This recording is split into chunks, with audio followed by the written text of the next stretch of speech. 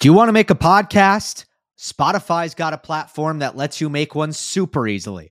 It's called Spotify for Podcasters. It lets you record and edit podcasts right from your phone or computer. So no matter what your setup is like, you can start creating today.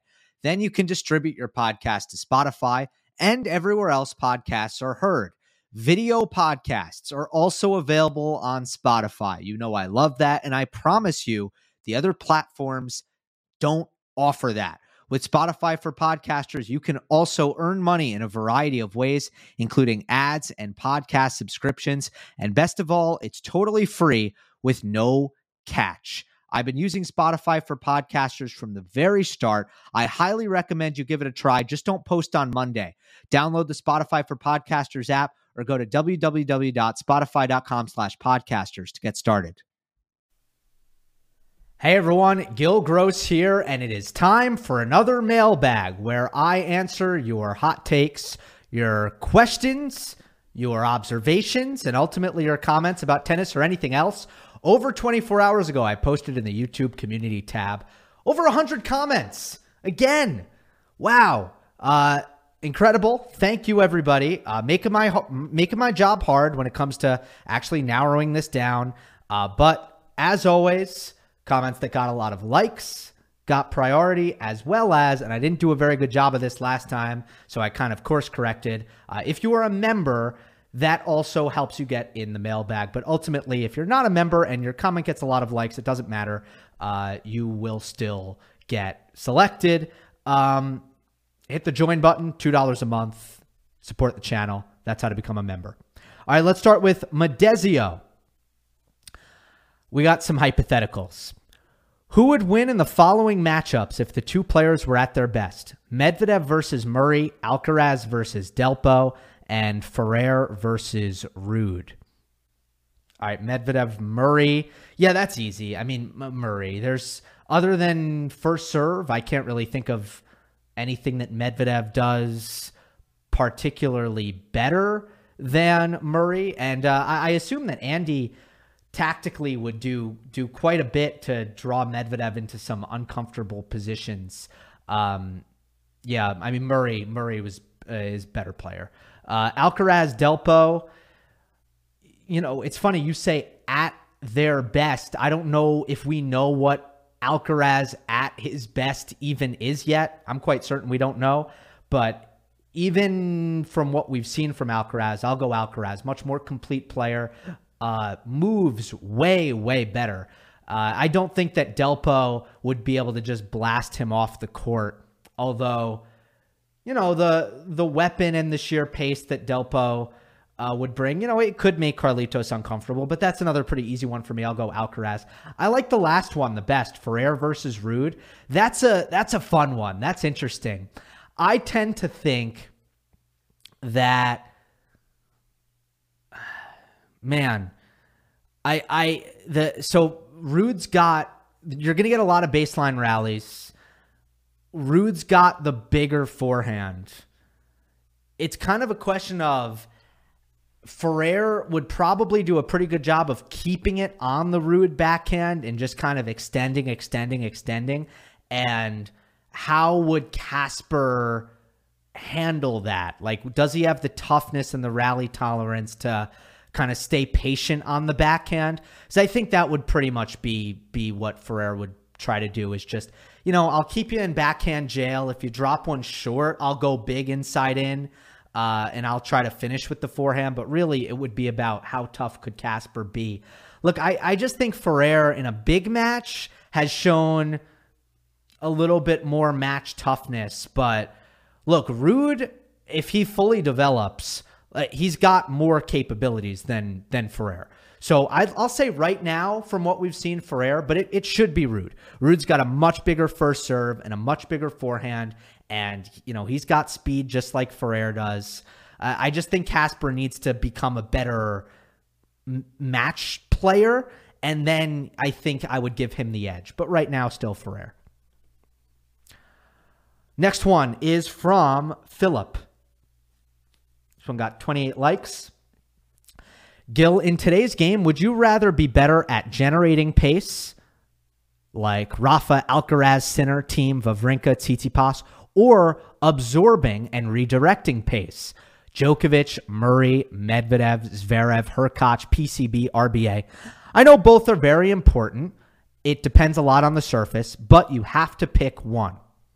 Thank you for the best content on the internet. Thank you. We try. Okay. This is a tough question, obviously.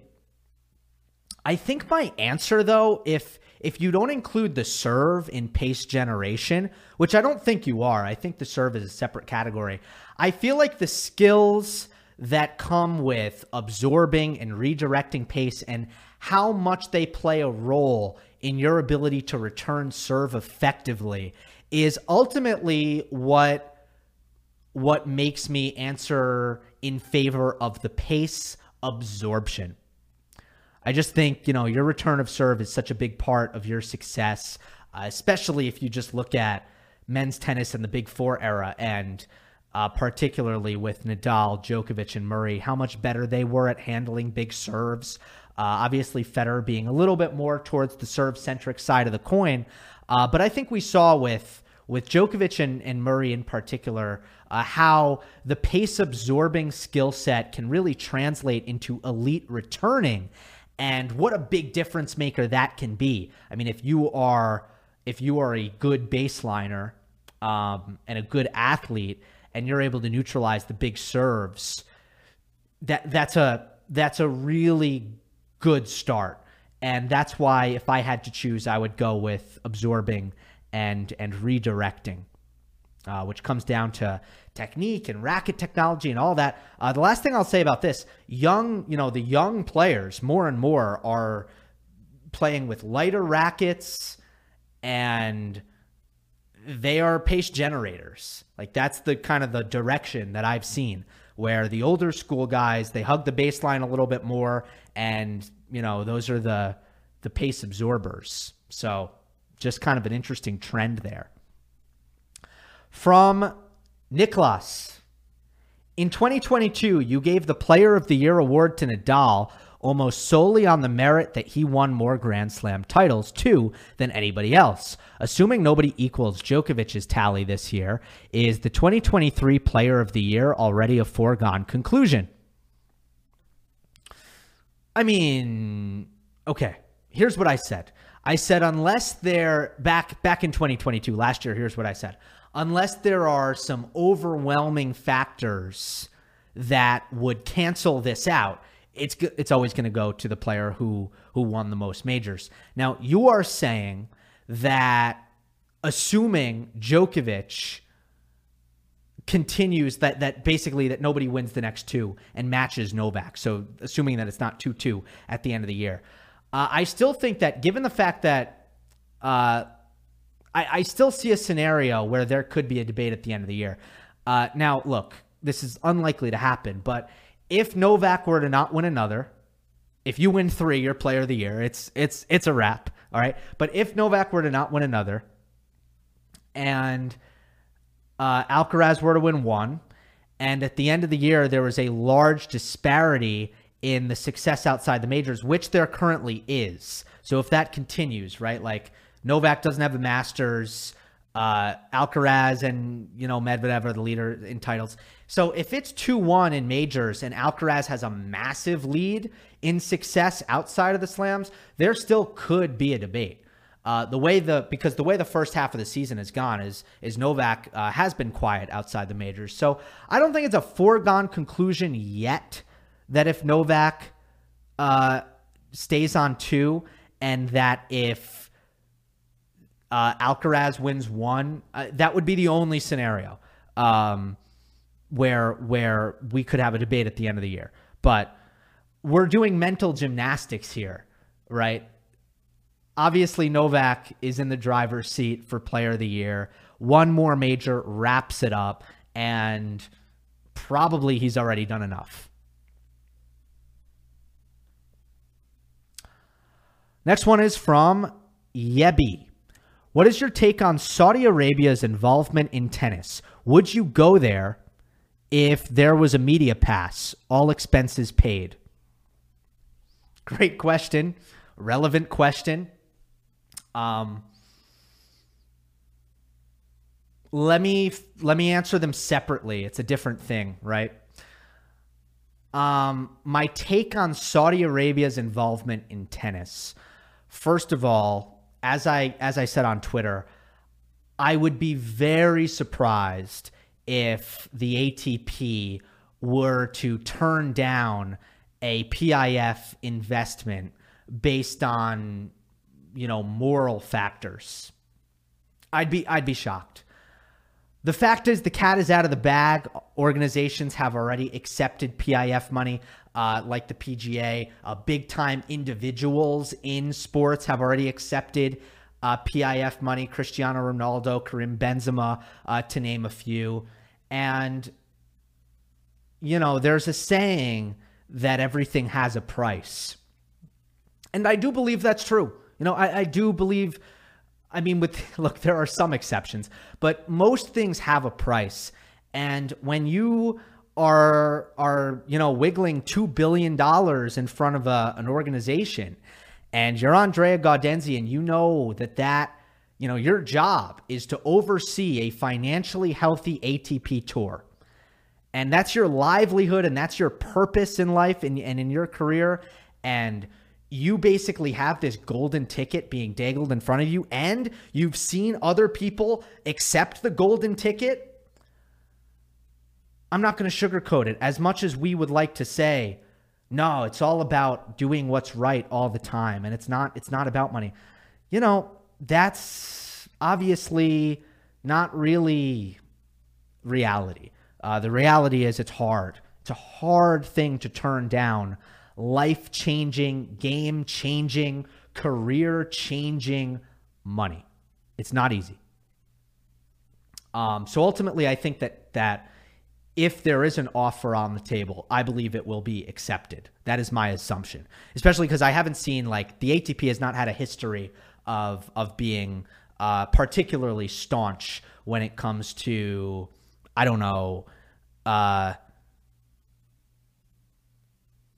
taking moral stands. I'll say it hasn't been particularly forthcoming in that area. So it's just not something I anticipate. Now, if I could kind of rule the world, this would get into my question. Would I go there if there was a media pass? I would not. I would not. I could not in good conscience. Personally, I would just feel too queasy. There are people very close to me, dear to me, people who I love that do not have the right to live in Saudi Arabia. And for me to waltz into that country and cover and promote in a way their event, I couldn't do it with a clear conscience. That's me. All right. Next one is from Michael. Hi, Gil. Keep up the good work. Thank you. My wife and I are big fans of yours. I love to hear that. I noticed while Alcaraz, Rune, and Sinner all slide a lot on hard courts, Alcaraz has chosen not to slide at all on grass, while Rune and Sinner still do. Sinner even got injured at Halle because of sliding. What are your thoughts on sliding on grass? Does it provide any advantages, and do you think it will become more common over time?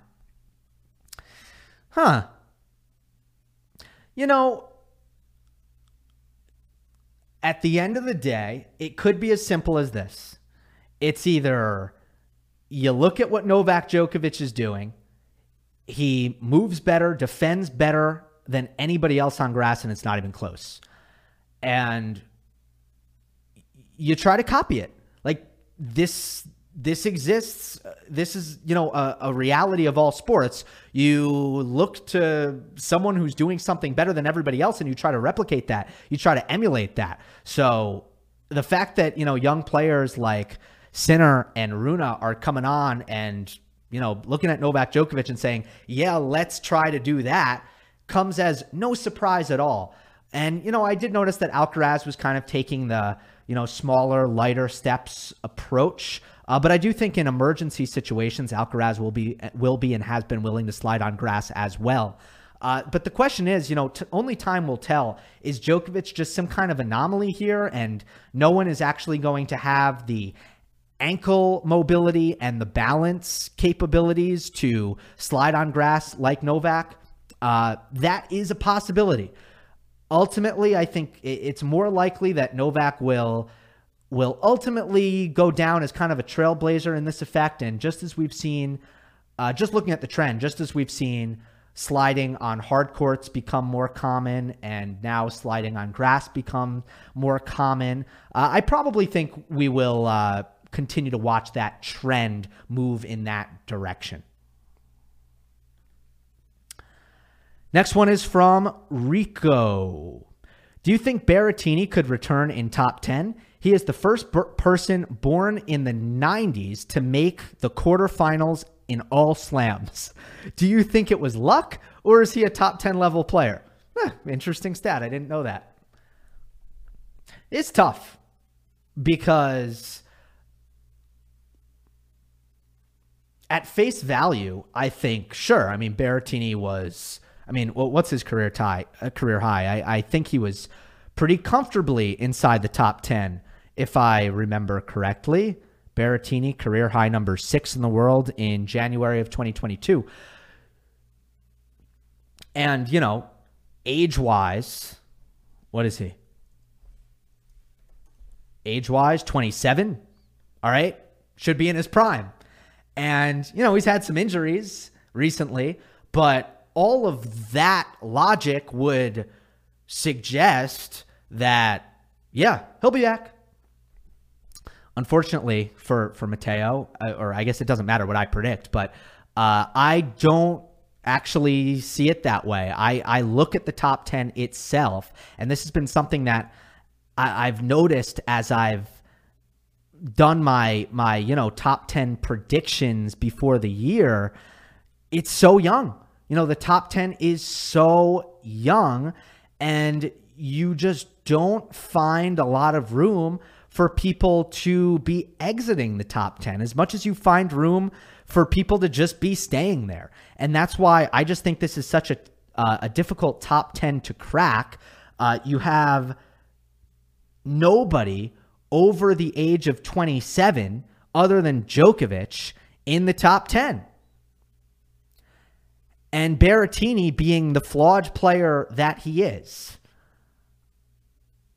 I could see him, if I look at a player like Taylor Fritz or Francis Tiafoe, both of them occupying the top 10, do I think the cards could, if Berrettini is healthy for a year, could he outperform one of those guys? Sure. But then again, you have guys between 10 and 20, such as Felix Auger-Aliassime and Lorenzo Musetti. It's just very crowded. And I see Berrettini in the same light as I see Hurkacz, as I see Coric, as I see Norrie, as I see, De Minaur and a Cerundolo, all of these guys who are outside the top 10 right now.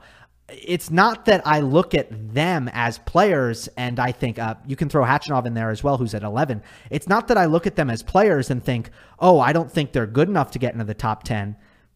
The reality is, though, I look at all of them and I say, man, over the next 3-4 years, there might be, 2 or 3 spots that open up because Ruud isn't going anywhere. Medvedev's not going anywhere. Alcaraz, Tsitsipas, Rune, Rublev, Sinner.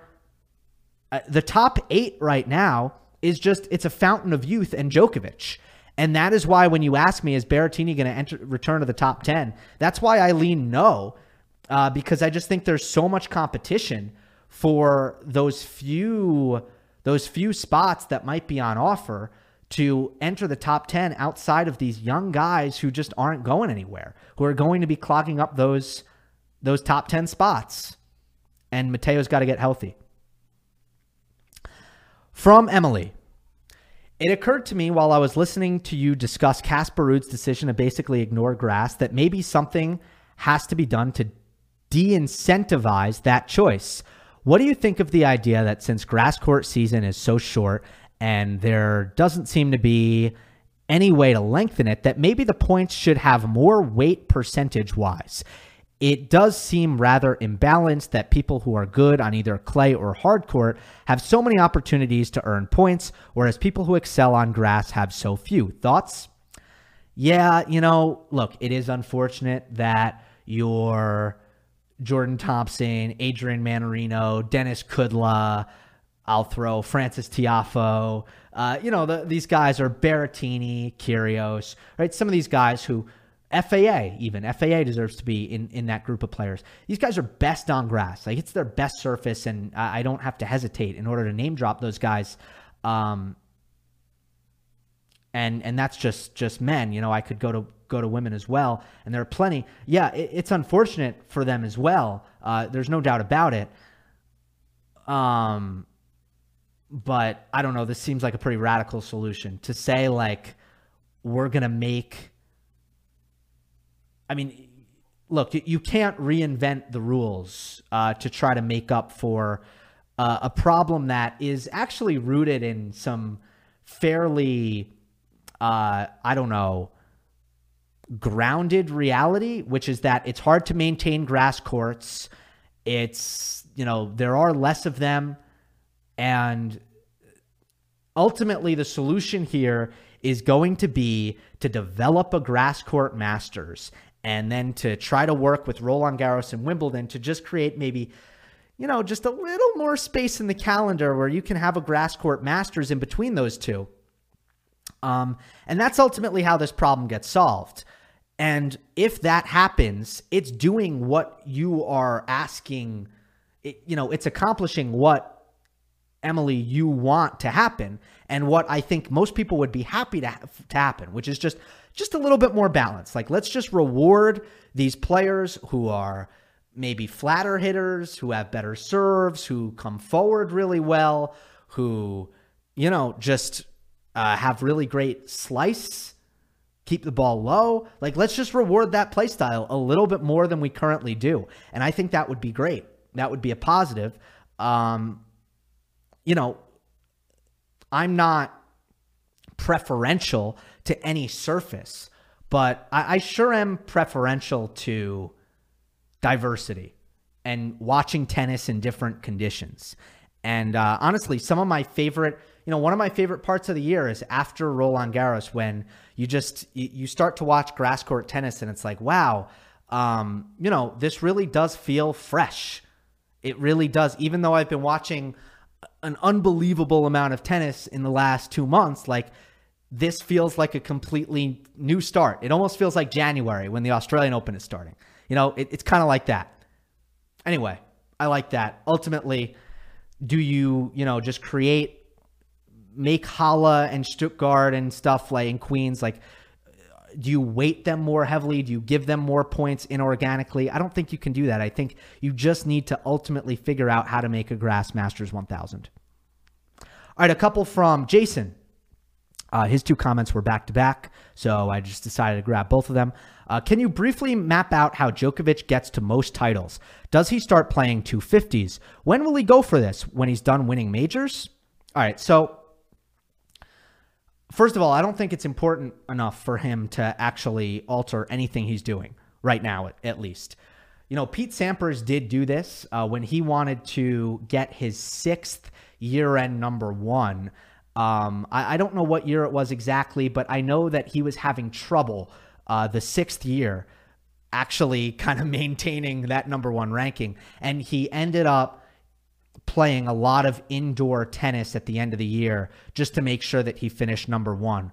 So yeah, like, if you really want something that badly, you can adjust and you can do it. I don't think that would kick in for Novak unless he got to, like, Connors is at 109. So if Novak was at, like, 107 or something, and, it got to that point, then yeah, maybe he would start to push for it more, but I don't think he would do it until it got to that point.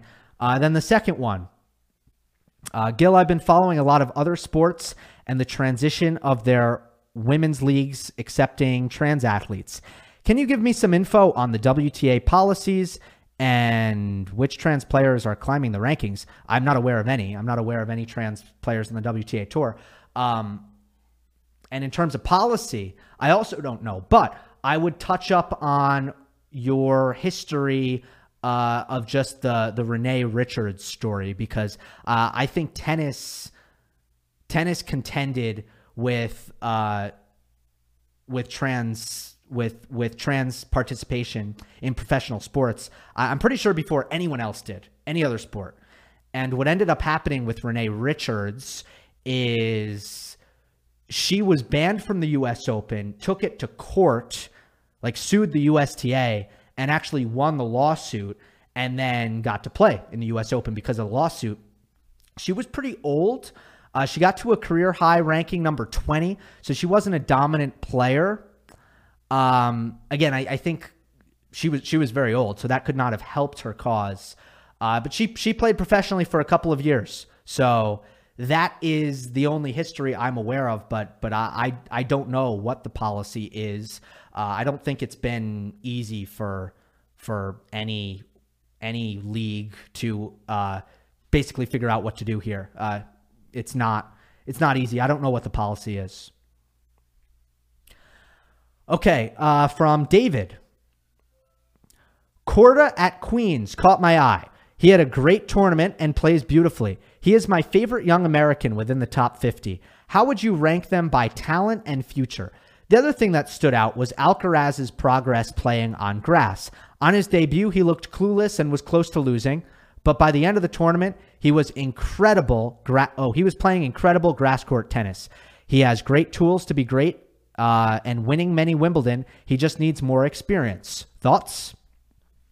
Yeah, Korda is unbelievable. I mean, his effortless power, the way he can threaten off of his two-handed backhand is pretty much second to none. I mean, I think Zverev at times can be just as scary off of his two-hander, but Korda probably is number one on my list. In terms of who are you most scared of when you go to their double-handed backhands, yeah, it would be Korda. I don't know that it's quite as scary as Wawrinka, or maybe Thiem is a little bit more scary. Maybe Gasquet at times, especially like on grass.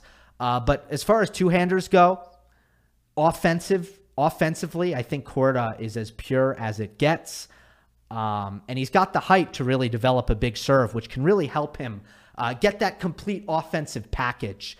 He's got that really kind of calm, cool, collected mindset to him as well, which is nice. Sometimes can be erratic on the forehand, but the main thing that's held back his career is the durability. So it's all about staying healthy. And it was very easy to pinpoint that very early in Korda's career.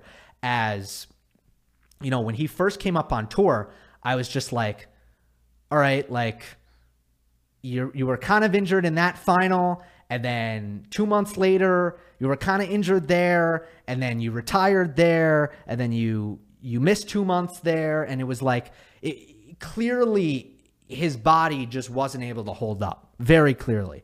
And, you know, here's the hope right now, is he had the wrist injury, that was a freak thing.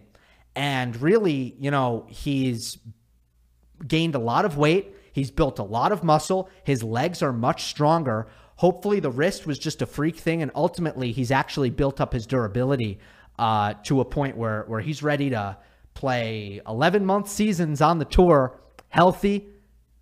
He's able to endure long matches, best of 5, 2 weeks. That's kind of the question. But yeah, he's got tons of game, and I'm very high on him. And the grass court results early on, super positive.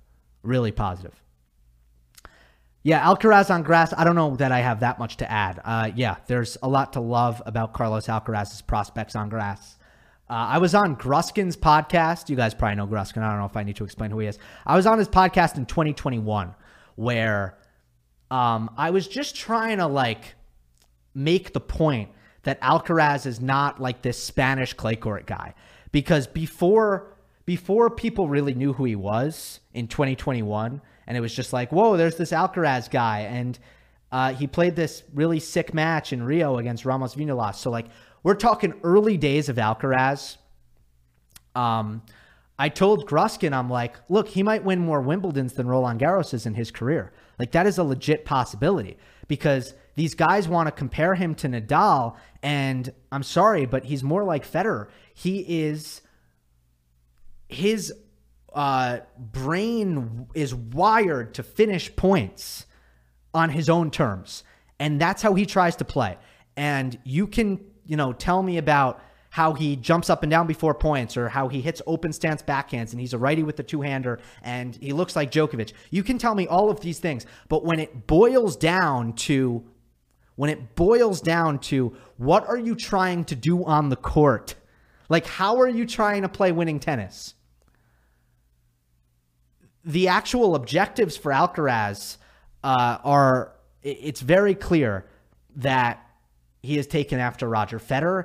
And it's no coincidence that all his life when he has been asked, hey, like, who's your guy in the big three? Like, who do you think you're like? Or who do you model your game around? He's always said Federer. He's always said Roger. All right, I kind of got off of on a tangent there. But I don't know. Hey, Federer was pretty good at Wimbledon, huh? Yeah? So that's how we're going to connect it.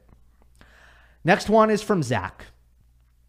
Hey, Gil, what are your thoughts on Berrettini and Kyrgios' chances for Wimbledon, considering their losses at 250s as well as both of them pulling out of the 500s that they were supposed to play? Look, always a terrible sign when you come back from an injury and it's a false start. Like, you think you're ready, you realize you're not, you have to go back to the sidelines.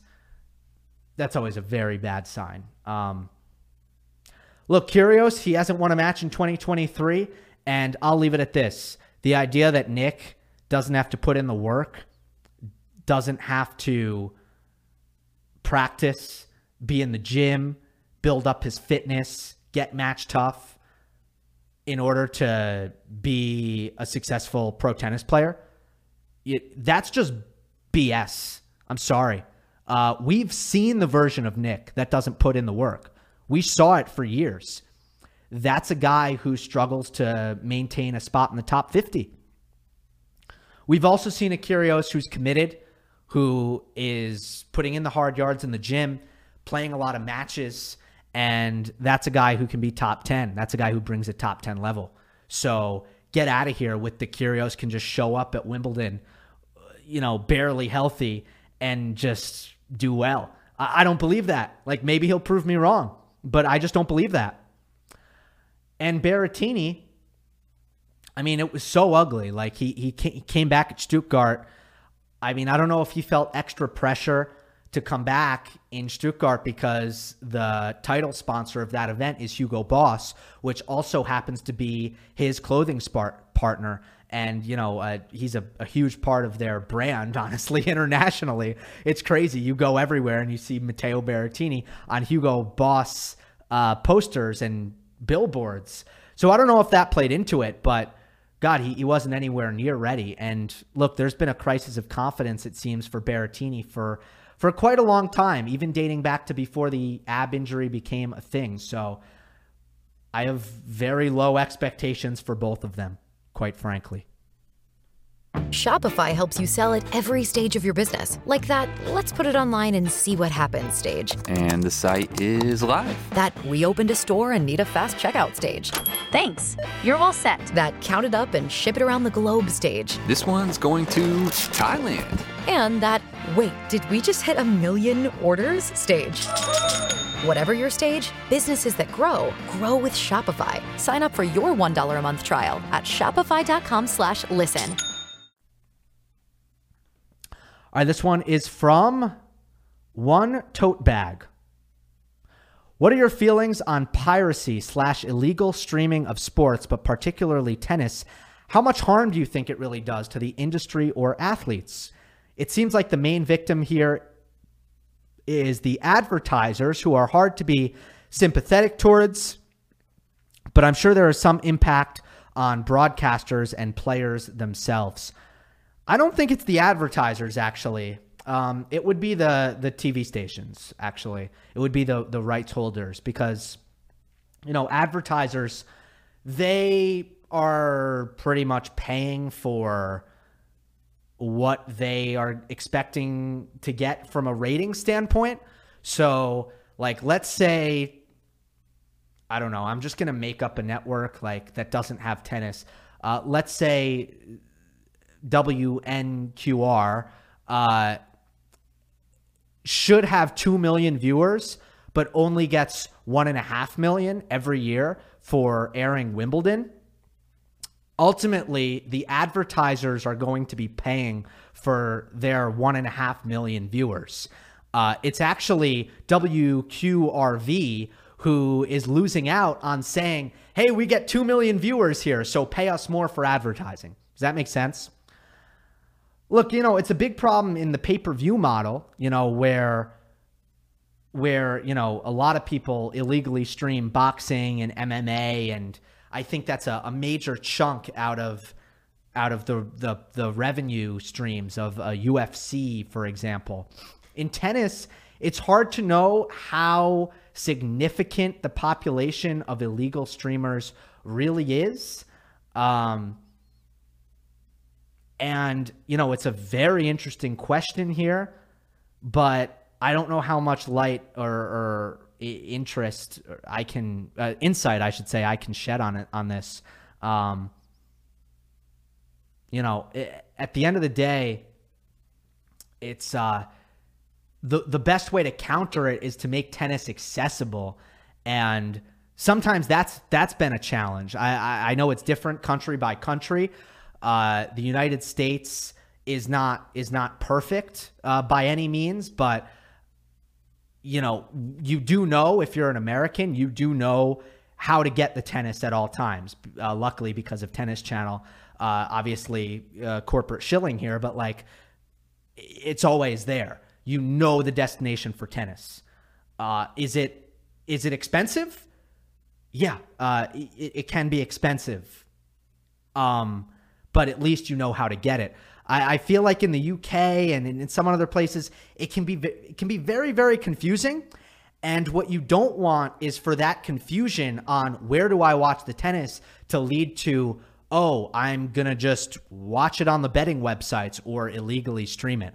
I think that everybody could benefit from clarity in distribution of tennis. Everybody. Next one's from Don Gallagher, or Dan, I don't know. Gil, one of the things I'd absolutely love you to do one day, could be during the off season, is to watch and do your Monday match analysis of old classic matches like Querten against Sampras at the ATP Masters Cup 2000, or Sampras versus Agassi, US Open 2002, and other blockbusters from the 90s and early 2000s with the likes of Safin, Hewitt, the crazy Gaudio, Coria, 2004 RG final. I mean, it'd be fantastic to see your analysis of these matches. Is that a possibility? Yeah, there are some ideas like this that I've been excited about, like to do in the off season. It's so hard in the off season to like grind on something that frankly is just not going to get that much viewership. And again, like I make plenty of videos that I know aren't going to get great viewership because I, just want my subscribers and my audience to enjoy something. But in like the 1 month of the year that I don't have that kind of constant kind of content pressure machine rolling, I'll be honest, it's somewhat hard for me to motivate myself to like, just grind out like Monday match analyses for these old matches. Although like I wouldn't say that there's no chance of me doing this kind of thing. I did do it during the pandemic, and I will say I believe I did cover the Sampras versus Agassi US Open 2002 match during the 2020 pandemic. So go back, try to find that. I'm pretty sure I did that one. I think I did it with a guest. Maybe it was Steve Flink. I think it might have been Steve Flink. Yeah, look for that. That was a great match. Unbelievable. Next one is from Harry. Hey, Gil, love the content. Thanks for everything you do. Appreciate that. I'll keep it short. Is it time to start considering Rune's forehand a weakness relative to his other assets? Yes, such a good question. I'm wondering the same thing. I am. That is the side that can be erratic. I think the footwork can be sloppy at times. But more than anything, it's just, man, sometimes you don't know what to expect, because there were times on the clay where it's like he wasn't doing enough. He wasn't really generating any penetration through the court. It was just kind of a slow, loopy forehand, and it just came across as very passive at times. And it was like, wait, what happened? And I think I said this, I don't know what video it was. Like, what happened to your Instagram forehands? Your Instagram forehands are huge.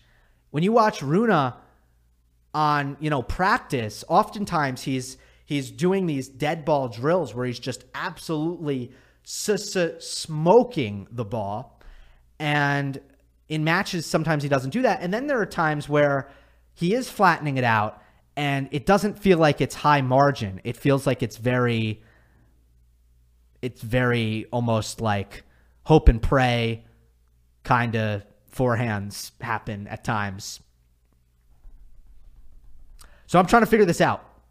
I really am. I don't know what to make of Rune's forehand at the moment. So great question. Let's continue to track it. All right, only a couple more here from, I don't know how to say this username, but what are your thoughts on Sinner and his ongoing injuries? Is it a fitness issue, or is he just injury prone? I mean, look, it's getting better. This has been the first real issue in 2023, right? This leg injury in Halle. I don't believe that Sinner has had any issues, and that's a massive improvement from what we've seen in years past.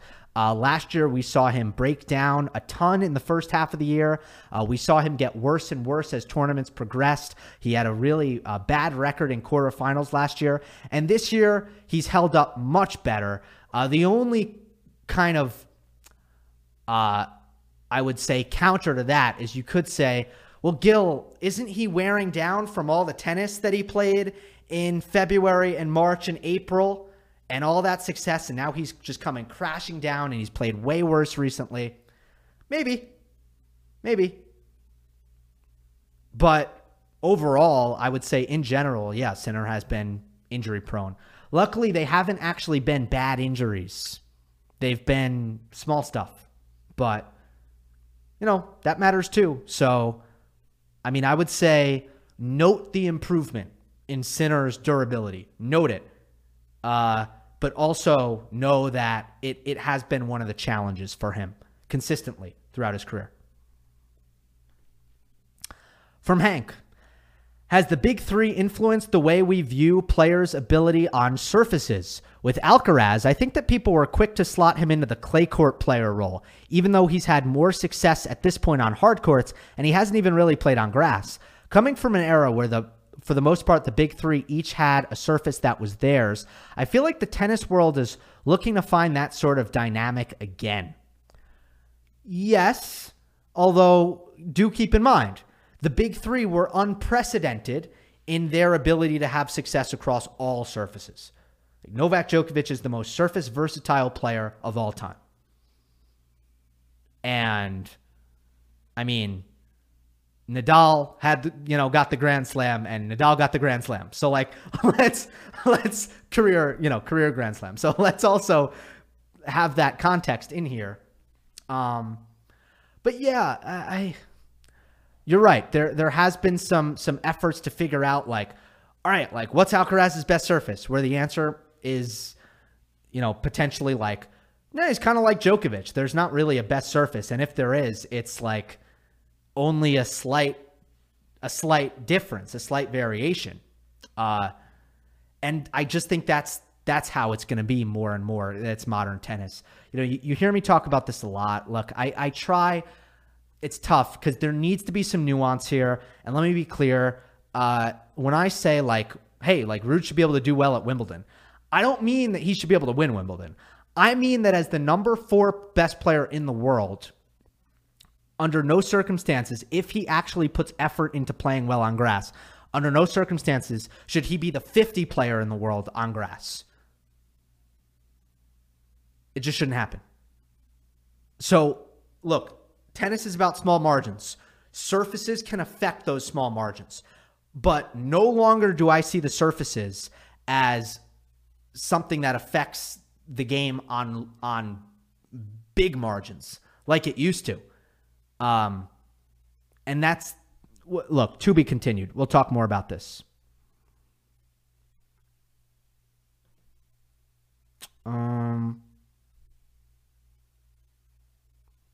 All right.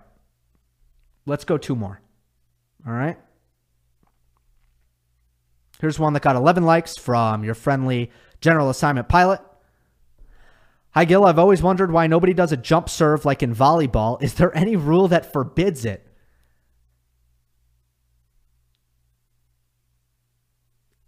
Is there? I don't think there is. I think if you want to try to do that, you can go ahead and do that. Obviously, you need to jump from behind the baseline. And yeah, I mean, then again, there might be a rule that forbids it. This is such a wild suggestion that I don't know, but I feel like you can do it. It seems very unstable. Like the serve in tennis, you got to have some level of like precision there. And it feels like a lot of moving parts if you're going to do a jump serve, like volleyball style. And then the next question is, if Alcaraz doesn't win a slam defeating Nole, do you think that will be a mark that will stay with him? I know that's unlikely given his age and Nole's longevity, but just wondering. I don't think people's memories are actually that great. So, no. It also depends on what ends up happening with the head-to-head, right? If they were to play, 3 more times in majors and Djokovic sweeps it and wins all 3, then yes, I think that regardless of what Alcaraz would, be doing for the next, the remainder of his career, there would always be that like, hey, it really couldn't beat Djokovic as a youngster. Remember that? But then ultimately, I do think you can't discount the fact that if you're able to dominate your era and years and years and years go by, stuff like that is forgotten eventually. I'm trying to think of an example, and it's hard for me to do so, but just never underestimate people's ability to have a really bad memory when it comes to historical context. Never underestimate that. At the end of the day, people look at raw numbers, and that's what kind of ultimately, I would say, permeates, breaks through and leaves its mark in the mainstream discourse. Last one here. From Mr. Black Global. Hello, Gil. What is your take on the Sabalenka press drama during the French Open? The insistence of some in the press to some of the press junket. I've never heard that, press junket. To mix sports and politics was heavy-handed, and French Open officials, I believe, did well to shield Sabalenka. However, I doubt she will get such treatment at Wimbledon, and the British press may see her as fair game. Do you think the issue will boil over during Wimbledon? First of all, I agree with you. I mean, there's no tougher, press junket than the British press junket. They can be brutal. But look, here's what I'll say about the Sabalenka thing. I believe the press have, every right in the world to ask Aryna Sabalenka questions about her, stance on the war. However, I think at this point, it took a little while there where she actually hadn't really given answers. I think at this point she has given answers. So that in that respect, I don't know, unless something new comes up, that creates more unanswered questions, then yeah, maybe those questions will reappear. But right now, I actually think at this point, Sabalenka has made her stance very clear that she doesn't support the war. She's now said that. I also think while I do feel that the press has the right to ask Aryna about these topics, just taking a look at the specifics of how these questions were asked, in the manner in which they were asked, a lot of it was very poor. And those two separate things, those things can be separate. It's like, is it okay to ask her about it? And are you actually asking the question as a journalist and not as an advocate? And are you accepting her answer for what it is? And those two things are very separate. In one of the cases, though, the journalist was from Ukraine. And I understand why impartiality might be difficult for a member of the media who happens to be from Ukraine when, look, I know that journalists are supposed to be like inhuman in a way, but like their brothers and sisters and homes may well be either destroyed or under threat. And in such a dire situation, you could understand why, a member of the media might have trouble asking the question in a more neutral and appropriate way. So that's my thought on all that. All right, we've gone 50 minutes. This was a good one. Remember, if your question wasn't answered, we're going to do another mailbag at the start of Wimbledon on that Monday, as always. So plenty more to discuss then. Hope you enjoyed. Don't forget to subscribe. I'll see you next time. When everyone is on the same page, getting things done at work is easy. No matter what you do or what industry you're in, how you communicate is key. Everything you type is equally important to collaboration, and Grammarly can help. Think of it as your AI writing partner, empowering you to communicate effectively and efficiently, so you can make a bigger impact in the workplace. 96% of Grammarly users say it helps them craft more impactful writing. And as the gold standard of responsible AI, Grammarly is your secure AI writing partner that allows your team to make their point and move faster. By understanding your writing and context, Grammarly provides relevant, personalized suggestions. And with tone suggestions, you can navigate even the most difficult work conversations. You can also save time, from spending hours editing drafts to just seconds with one click. Sign up and download Grammarly for free at Grammarly.com/podcast. That's GRAMMARLY.com/podcast. Easier said, done. Our house is a mess. Come on in. I'm Amber Wallen, internet comedian, plant queen, and host of your new favorite podcast, Fly on the Wall. Okay, that's pretty presumptuous to assume that this is going to be their favorite podcast, by the way. Like, come on, Amber. Anyway, that wasp that you just heard interrupt me is my husband. And co-host, Benjamin Wallen, also a comedian, and I host people at our home. I have a great wine collection in my cellar. Well, you mean the mini fridge? It's a mini fridge. It's a mini fridge. New episodes of Fly on the Wallen drop every Wednesday. Listen in as we discuss relationships, books, and keeping our sweet baby kid alive while we make laughs on the internet. Subscribe to Fly on the Wallen wherever you get your podcasts.